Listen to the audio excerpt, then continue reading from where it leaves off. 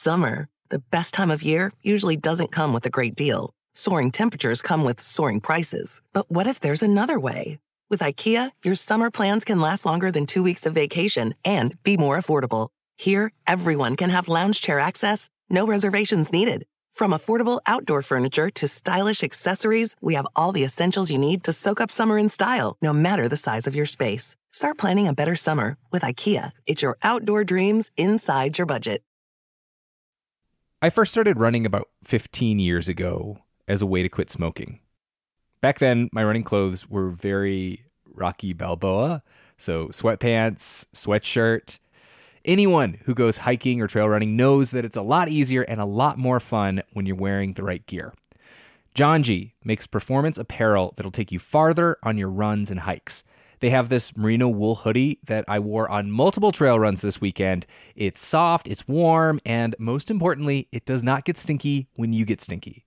Another reason to love Janji is that they donate 2% of all sales towards clean water projects, raising nearly $1 million so far. Head to janji.com to find your new favorite trail wear, outdoors accessories, and essentials. And use the code OUTSIDE for 10% off at janji.com. That's JANJI.com with the code OUTSIDE for 10% off. When I was a little kid, my whole family, grandparents included, packed into a Dodge Caravan and went on a 2-week road trip to Wyoming. We saw the rodeo in Cody, a grizzly bear in Yellowstone National Park, and an epic thunderstorm near Devil's Tower. On that trip, I fell in love with the West and the natural world. This might sound cheesy, but it kind of made me who I am today. Wyoming has it all. Breathtaking hikes, kid-friendly museums, 2 of the coolest national parks in the country. The truth lies west. Discover yours at travelwyoming.com. Hello, this is Outside In, a show about the natural world and how we use it. I am Sam Evans-Brown, and today on the show, we're going to engage in something that we rarely get the chance to: pop culture commentary. So, should we just start with the Netflix series Tiger King, and should people watch it or not? Well, I guess that's a personal decision that everybody should make for themselves. This is Rachel Newer. I'm a freelance journalist and author of the book Poached: Inside the Dark World of Wildlife Trafficking. If you have not heard, Tiger King is a Netflix series, a reality TV show about one of the nation's most infamous tiger breeders, a man who is now in prison in part for conspiring to kill a woman named Carole Baskin, who runs a sanctuary for tigers that people bought as pets when they were cute, tiny cubs, and gave them away when they realized they had purchased a tiger. It kind of seems like everybody stuck at home right now has watched this show. And yes, it is full of drama, but Rachel says there's some ethical issues that viewers might not be aware of. The show is like 7 hours of, ridiculous antics, insane characters, entertainment. It'll definitely make you forget about the pandemic we're currently in. But if you're looking for something, though, that is going to educate you and make you not feel kind of like slimy afterwards, then Tiger King might not be the best option. It really misses a great opportunity for raising awareness about the big cat crisis in our country right now. There's more tigers privately owned in the U.S. than are left in the wild. But that's an editorial decision. Not everybody has to make a bleeding heart documentary about saving animals. I totally get that. For me, I think the biggest thing the film actually gets wrong is it editorially portrays the 2 sort of main characters as equals. So this guy, Joe Exotic, who's currently in federal prison for 17 counts of wildlife crimes and 2 counts of murder for hire, is basically portrayed as being on the same playing field morally as the woman he tried to have killed, Carole Baskin, which just is not true. Joe Exotic was one of the biggest breeders and sellers of big cats, both legally and illegally, in the country for years.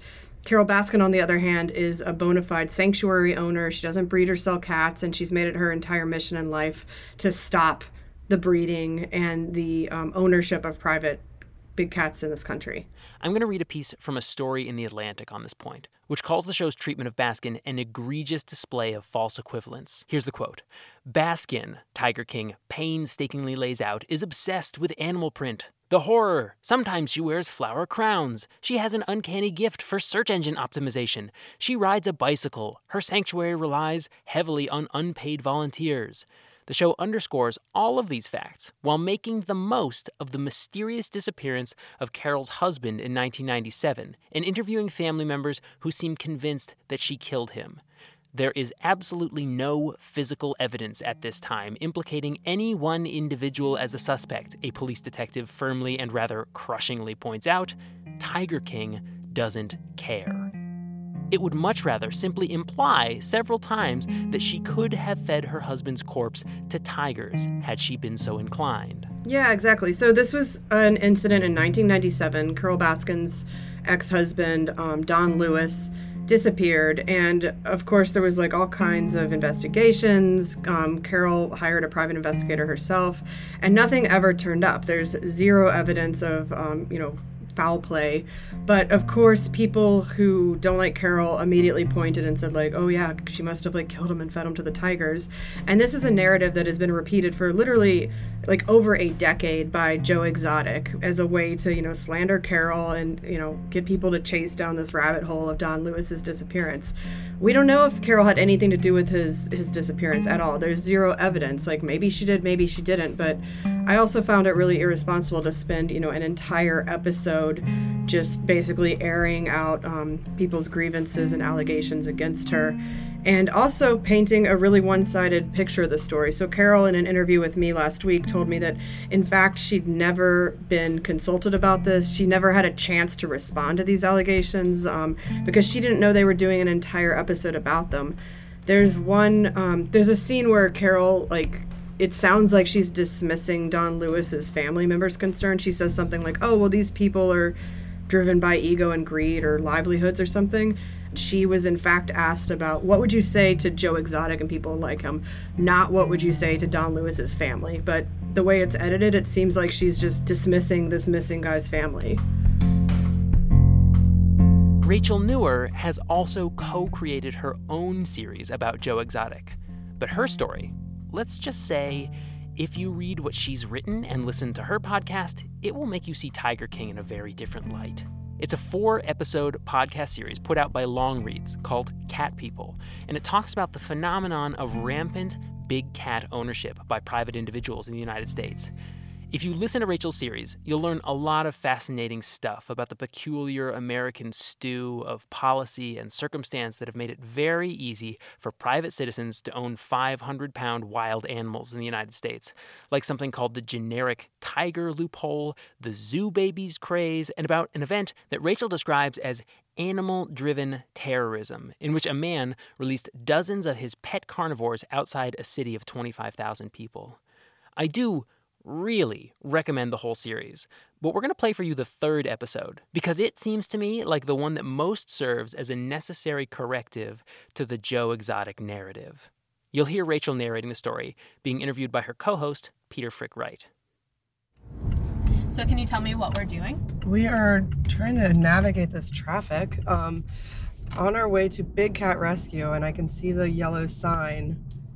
So if a big cat owner, like remember Deb Pierce from the last episode, finds themselves completely overwhelmed with their big cats, as many of them do, they can, sell them to a stranger if they can find someone gullible enough to take that bait.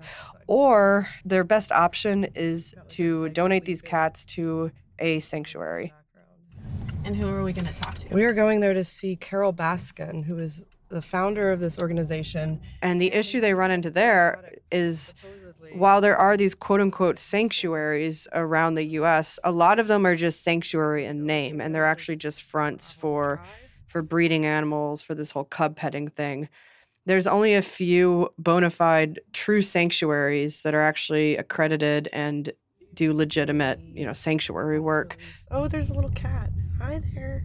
We're going to see your... It looks like my cat Lloyd. Oh, great. Oh my goodness, we're going to see your relatives. Probably the most well-known of those places is Big Cat Rescue in Tampa, Florida. I wanted to come here because if it is going to be possible to solve our country's big cat problem, the solution is probably going to come from here. Hi, and welcome to Big Cat TV.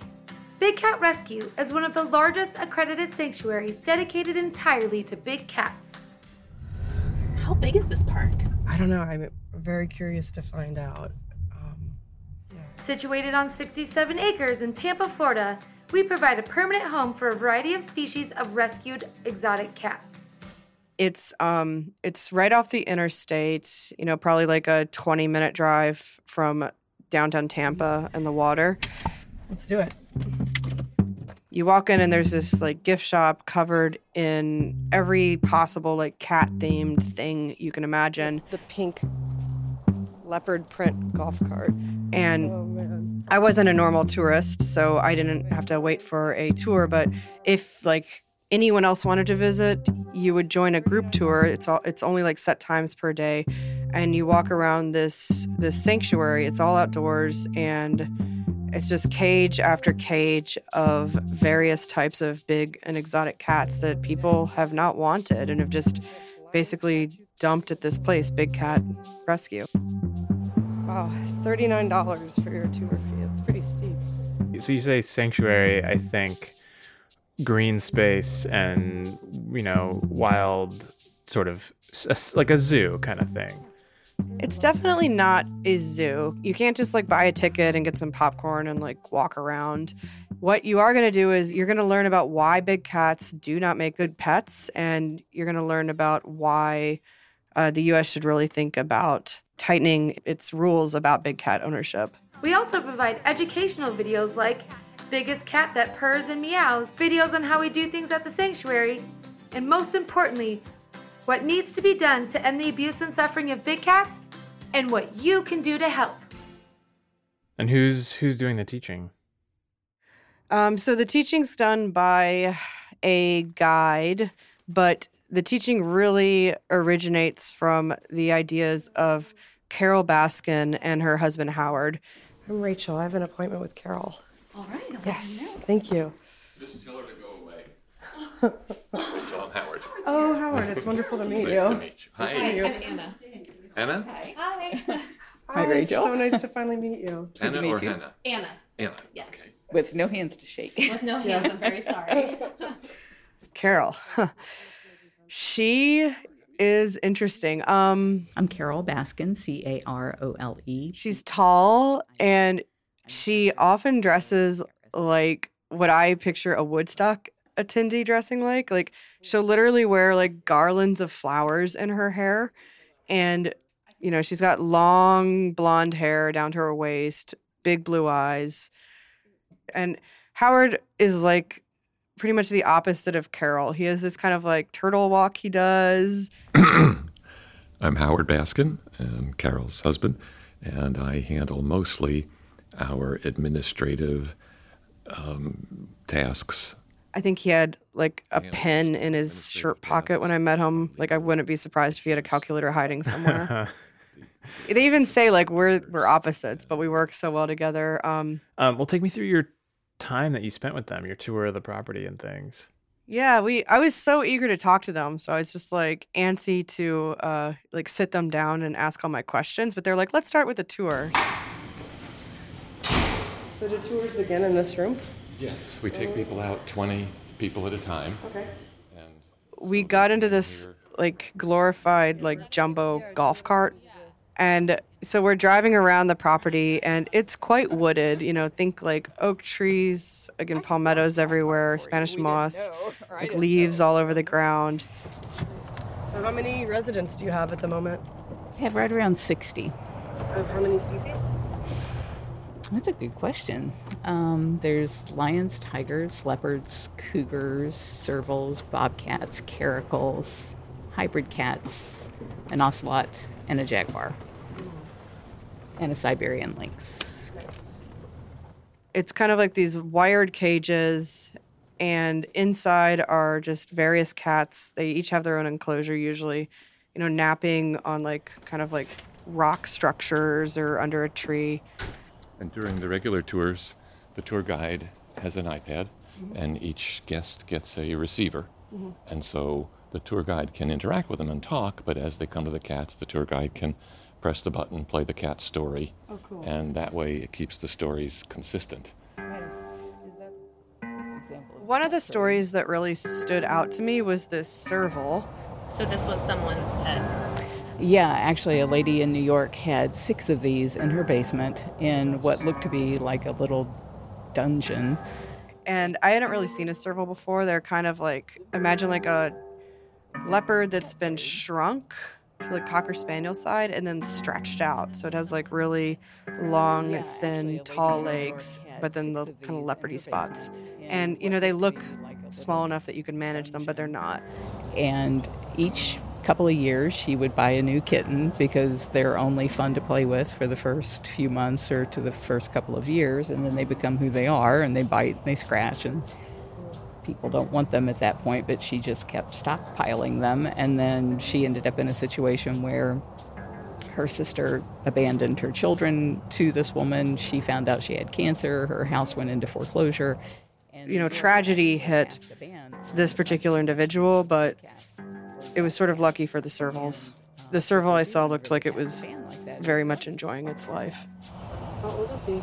I'm thinking they have their signs on the cages, but I'm thinking he's like 19 or 20. Oh, wow. So Big Cat Rescue is kind of this retirement/foster home for unwanted big cats, but as long as there's big cat trade and ownership in this country, there's always going to be more animals to rescue, and you're never going to be able to rescue all of those animals. And Carol and Howard are definitely big picture kind of people. So after the tour, we sat down and I just said, you know, tell me everything. Start from the beginning. Tell me about this facility and also just what you're trying to do here. I just recently was asked to find a photograph of myself with an animal, you know, an early photograph. And so my mother gave me some old family albums, and I was pulling out the pictures and looking on the back to see if there was any further information. And there was a picture of me the day they brought me home from the hospital. My mother's holding me, my dad's holding a kitten, a little orange and white striped kitten. And on the back, it says the cat's name is Tiger. And it was like, well, I guess it's been destined from the very beginning because I had no idea that my first cat's name was Tiger. So Carol Baskin's a really interesting and complex character. She, like many big cat people who now advocate for an end to big cat ownership, she used to be a part of the quote-unquote problem. I never had any intention of rescuing big cats. I didn't know there was a problem. And it wasn't until I ended up at an auction where a taxidermist was going to kill a bobcat that I even discovered this was an issue.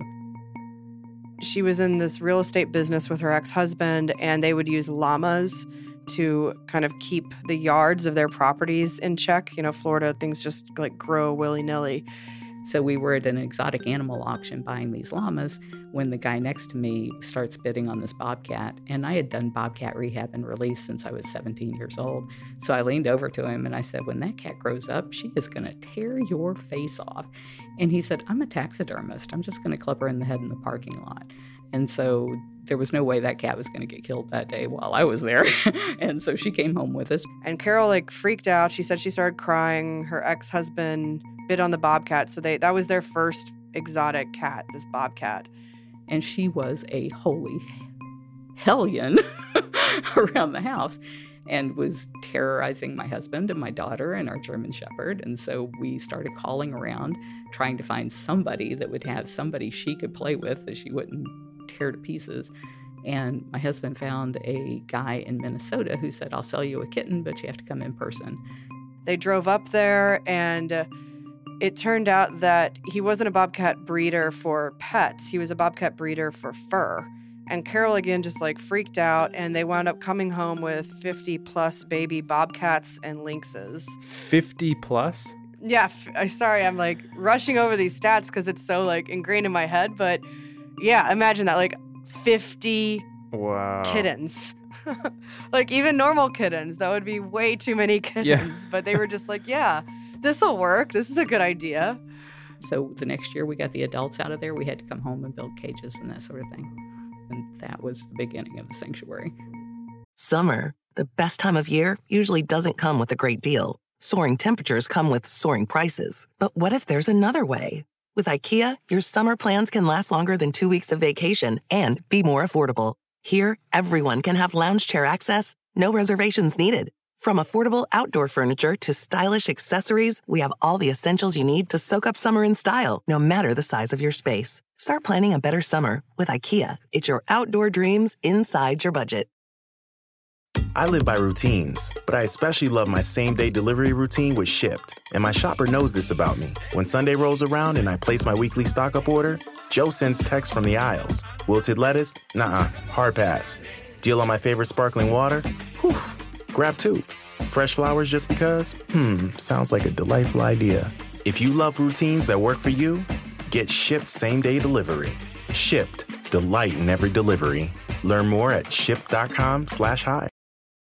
Save big money on protecting your garden. Now at Menards. Messina's Animal Stopper is a liquid repellent that prevents pesky animals from damaging your garden. Available in a convenient, ready-to-use bottle. It lasts for up to 30 days, regardless of weather and watering. Save big money on Messina's Animal Stopper at Menards. And check out our weekly flyer on Menards.com for more great deals happening now. Save big money at Menards. So they open a sanctuary and they call it Wildlife on Easy Street. This place is really nothing like Big Cat Rescue is today because at that time it was more just a place that attracted other big cat lovers who wanted to basically play with and interact with big cats one-on-one. You could even spend $75 and sleep with a big cat in a cabin for the night. Carol was also breeding a bunch of these smaller exotic cat species because she was under the impression that if she just makes more of these endangered species, she's actually helping them because then there's, more of these cats in the world and they're less endangered. It happened at a time before the internet was available to us, all of this learning that we were doing. And the only people that we could learn from at that period of time were the breeders and dealers. And they were saying, oh, you should breed these animals because they're endangered. They said the zoos don't know what they're doing and they're going to disappear in the wild. And so we thought, well, that's something that we could definitely do to help save the cats. Like as if they might sustain a wild population someday if push came to Maybe, shove. or I don't really know what goes through people's heads when they're thinking that. If they're thinking like, oh, they can be introduced into the wild, or if they're just thinking like, oh, their mere existence like makes the species less endangered and, just like completely cut off from how conservation works. A species has to be in its environment playing a role to actually sort of matter. Carol, meanwhile, she's breeding these cats and she's selling them to other people so that, they can do the same or whatever. But within, a year or so, she starts noticing that people are bringing their now grown kittens back to her because they're like, dear Lord, I cannot deal with this bobcat. Like, please take it back. And then I started going to the conferences for the Association of Zoos and Aquariums, and I discovered that none of these cats that are in private hands serve any kind of conservation value. And so there's just no reason to be breeding these cats in private hands. And for Carol, it's like a switch goes off. She does a 360 and she's like, okay, no more breeding cats. I was wrong. I'm going to neuter and spay all my animals and start working on a way to reduce big cat ownership because it's just contributing to a problem rather than solving it. I mean, it sounds like Carol went from being the cliche big cat person to someone who actually looks this problem in the eye and then changes a bit. Mm-hmm. Exactly. And I mean, Carol has a lot of critics. A lot of people do not like Carol because they perceive her as, a threat to their rights, their big cats. And they like to call her a hypocrite and they like to point to her past, 20 years ago. And one of the first things you'll see if you Google her name and come across some of these articles is allegations that Carol murdered her first husband. So her first husband, he basically walked out the door one day and he was never heard from again. No one could find any clues, nothing. But no evidence was ever actually found linking her to anything to do with his disappearance. So that brings us to Howard, who's really the unsung hero of Big Cat Rescue. Carol founded this sanctuary in the 90s and Howard came on board in the 2000s.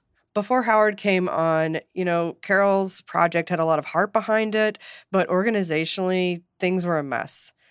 Howard worked over Carol's spreadsheets and he developed a business plan for her. He took things from Carol's passion project to creating an actual functioning nonprofit organization. My profession was going into small businesses where the entrepreneur had started it. So Howard specializes professionally in basically cleaning up the accounting mess of small businesses to enable them to grow. And I did a series of those and would take breaks in between. And during one of those breaks, I met Carol. Where did you guys meet? Well, the full story, and then you can edit it, okay? So Carol and Howard met through a mutual friend who was throwing a fundraiser to help lower euthanasia rates for dogs and cats. Friday night, there's this event at the aquarium, just 30 people, great speaker. Would you come to that? I said, okay. So I get in my suit and trundle on down to the aquarium, which closes at 5. There was some mix-up with the time on the invitation, so Carol and Howard arrived at the same time and were the first and only 2 people there. So what do? You turn and you say hi, and there was this very attractive woman behind me. I said, are you going to this pet thing? And she said, yes. And I said, and how does it happen that you're coming to this? And she said, well, I'm the founder of Wildlife on Easy Street and was used to hearing, what's that? And I said, oh, I've been there. Well, I would have just married him right then. Somebody that actually knew about us. So we get up to the room, and there's this gorgeous setup with a buffet and candlelight and a bar and a bartender across the way, and nobody else is there. I go to the bartender, and he said, well, it doesn't start till 5:30. So I came back to Carol, and I was just in kind of a flippant mood, and I looked her very seriously, and I said, it turns out there's no function. She looked at me and said, well, what do you mean? I said, turns out the whole thing is a sham that Mary set up just so you and I would meet. What year was that? That was in 2002. That was November 1st is the day we met at the aquarium, right? And were the big cats a turn on or a turn off that this was part of the package? They weren't. Nobody's ever asked you that before. Oh, that's why I'm struggling. They were neither. In Carol, Howard really saw a project. He saw someone beautiful and motivated that he was attracted to and wanted to help. But more than that, he saw a chance to really fix things for her sanctuary and move things forward in the same way that he did for small businesses throughout his career. What happened was Carol brought me out of the sanctuary that January after a few dates. And I kind of have this natural, instinct or almost addiction to fix it, And so I made the big mistake of saying, maybe I could help. Apparently on their honeymoon, Carol and Howard wrote out this 20 or 25-year plan of their life mission to stop big cat ownerships. They call it to stop the bad guys from exploiting big cats. So we're 15 years into their 25-year plan. Yeah, I mean, they've made some pretty good progress, though, on this plan. Carol, over the years, has built up this ginormous online following. She does, a live stream video practically every day. They are avid Facebook posters. And, I mean, they have, over 1 million people following their operations and donating to them. And they're really using that following to their advantage to achieve the goals that they've set out to do. So one of the first really big things they did was the closure of this thing called the generic tiger loophole. That rule in 1998, Fish and Wildlife Service said... So the generic tiger loophole, you might remember, there's all those mutt tigers. There are no longer the 6 subspecies that occur in the wild. They're just complete American mutts. And the Fish and Wildlife Service decided, hey, we're not going to regulate these mutt tigers. Protections under the Endangered Species Act won't apply to them. And that allowed those tigers to be freely traded around the country. So it created this just open door for these people to breed. The only solution is to change the laws so this isn't happening. But it takes forever to get a rule made or changed. So back in 2011, they linked up with major nonprofit organizations who kind of were aligned on the same vision. And they all, as a group, decided, okay, this is one of our big goals, and we're going to get this done. So Carol and Howard pretty much just sicked their huge social media following on this issue. And then they had their followers absolutely inundate Fish and Wildlife with 15,000 comments saying, yeah, close the loophole, like 15,000. Wow. So so Fish and Wildlife was like, oh my gosh, like, fine, we'll close the loophole, which they did in 2016. What's the next thing that they are trying to do, or what did they do next? So their sights are next set on passing federal legislation, so a bill that would actually give complete federal oversight to big cat ownership. And this bill is called the Big Cat Public Safety Act, and it would basically do two big things. First of all, it would ban any public physical contact with big cats. So this is like cub petting or like having a cheetah at your wedding that everyone's like taking photos with, things like that. The other thing that federal oversight would do is force everybody who had a big cat to register it. And, while it wouldn't ban big cat ownership outright, it would at least mean that we'd know, okay, where are all these cats? So, if somebody like Terry Thompson decides to throw open the cages for his animals, going in like, okay, we have to find 12 tigers. So, but it sounds like they're going to have to get Republican support behind something that is essentially adding governmental oversight to the lives of Americans. Like, it seems like a difficult thing to do. Yes. And if they were coming at this only from this tree hugger, let's save the big kitties point of view, it would probably be impossible. But the secret weapon in their arsenal of support is the public safety part of the Big Cat Public Safety Act. Over here this is what I've been very successful with big cats right here, is an umbrella. So Tim Harrison retired from his job as a cop / firefighter / paramedic, but he hasn't really retired from that world. What he does now is he spends his time traveling all over the country, training first responders with how to deal with, for example, a tiger that they find in a house. And you see a tiger or a lion in somebody's home or something like that, and you need to back them off a little bit, and you don't want to shoot them at that time. What happens is you come at him with your umbrella, and they freak out. Big cats absolutely freak out. So the rules of engagement with a tiger are like try and move it via umbrella.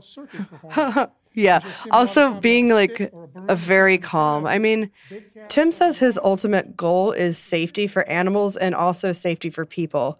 It's the people part, though, that helps them make a case for this new law. One of the political contexts here that you have to understand is that for us, on the Republican side, the story has a lot more weight when you kind of talk about the public safety aspect of it. This is Ryan O'Dwyer, a lobbyist that came to Florida for the Republican National Convention a few years ago. He happened to go to Big Cat Rescue, and he's been working with Howard and Carol in Washington ever since. Especially in Washington, when we're trying to gain Republican favor, where they're not so keen on the idea of federal empowerment over an issue like this, we can say, well, look, are you against protecting our first responders? The other thing about this legislation is it's not just about protecting first responders or lowering the number of these American tigers. It doesn't really seem like there would be a connection between tigers in captivity here in the U.S. and tigers living in the wild. But because there's a robust black market for tiger parts in Asia, any tigers in captivity can and do feed into the black market for tiger parts. And any availability of tiger parts is bad for tigers in the wild because it perpetuates demand for tiger products, and that encourages people to poach. As long as there's going to be money that can be made off of, a dead tiger that someone kills in the wild, people will continue to pursue that activity. More than that, though, the fact that we have all these tigers in backyards and basements, and we don't even know how many we have, and, it's completely legal in a lot of places, it affects the ability of U.S. diplomats to bring this point up with China. So when, they go to China and they're like, hey, we would like you to get better about tiger conservation and crack down on the black market trade in your country, the Chinese just kind of laugh at them and are like, who are you to talk? You guys don't even know where all your tigers are. So the bill is making good progress in the House. It was reported out of the Committee on Natural Resources on September 18th, and since then they've got 95 more co-sponsors. So they now have 220 co-sponsors signed up to support the bill there, and they're hoping it's going to be sent to the floor for a vote before the end of this year. If that happens, it's almost certainly going to pass. In the Senate, on the other hand, the bill was just introduced at the end of September, and so far it has 13 co-sponsors. So if you had to give the Big Cat Public Safety Act a grade, as far as how far is it going to go to solve this problem? How good is it, would you say? B, maybe B minus if I'm in a bad mood. Okay. Why do you say? Well, because you can still have big cats if you check all the boxes. I mean, that said, I do think the Big Cat Public Safety Act will go a really long way to stopping this problem, because you're just not going to have the same number of animals floating around kind of in need of a home because of that cub petting part of it. Yeah. It's not only are there not going to be as many animals present or available, but you're also not planting the idea in people's head that oh, hey, I can have a tiger too. Yeah, I mean, I guess we're living in this moment where the idea of owning a tiger is not ridiculous. No, and not at all. It has been ridiculous for most of history. Yeah. It's weird that people need to be reminded of that, but that's where we're at right now.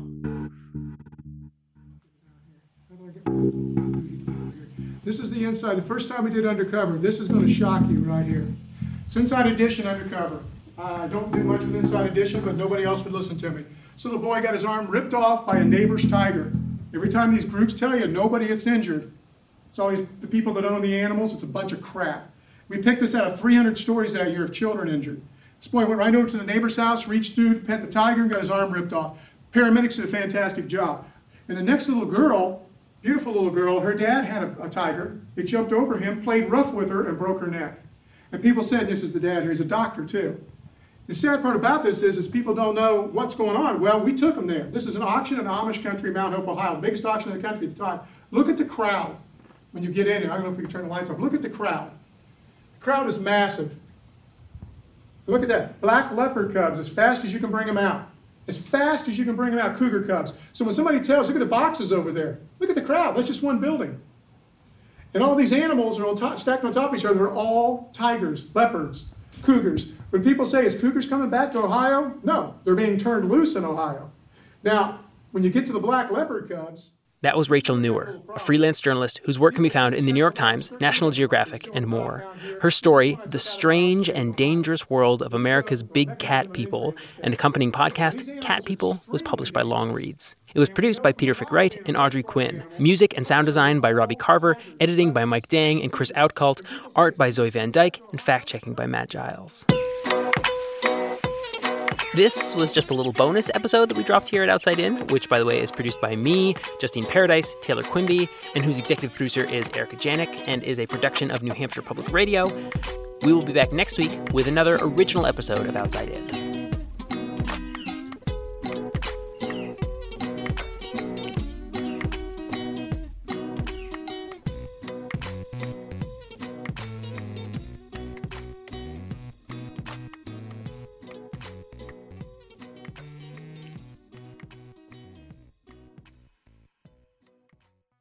I live by routines, but I especially love my same-day delivery routine with Shipt. And my shopper knows this about me. When Sunday rolls around and I place my weekly stock-up order, Joe sends texts from the aisles. Wilted lettuce? Nuh-uh, hard pass. Deal on my favorite sparkling water? Whew, grab two. Fresh flowers just because? Sounds like a delightful idea. If you love routines that work for you, get Shipt same-day delivery. Shipt, delight in every delivery. Learn more at shipt.com/hi. The living room is where you make life's most beautiful memories. But your sofa shouldn't be the one remembering them. The new life-resistant, high-performance furniture collection from Ashley is designed to withstand all the spills, slip-ups, and muddy paws that come with the best parts of life. Ashley high-performance sofas and recliners are soft, on-trend, and easy to clean. Shop the high-performance furniture in-store or online at ashley.com. Ashley, for the love of home.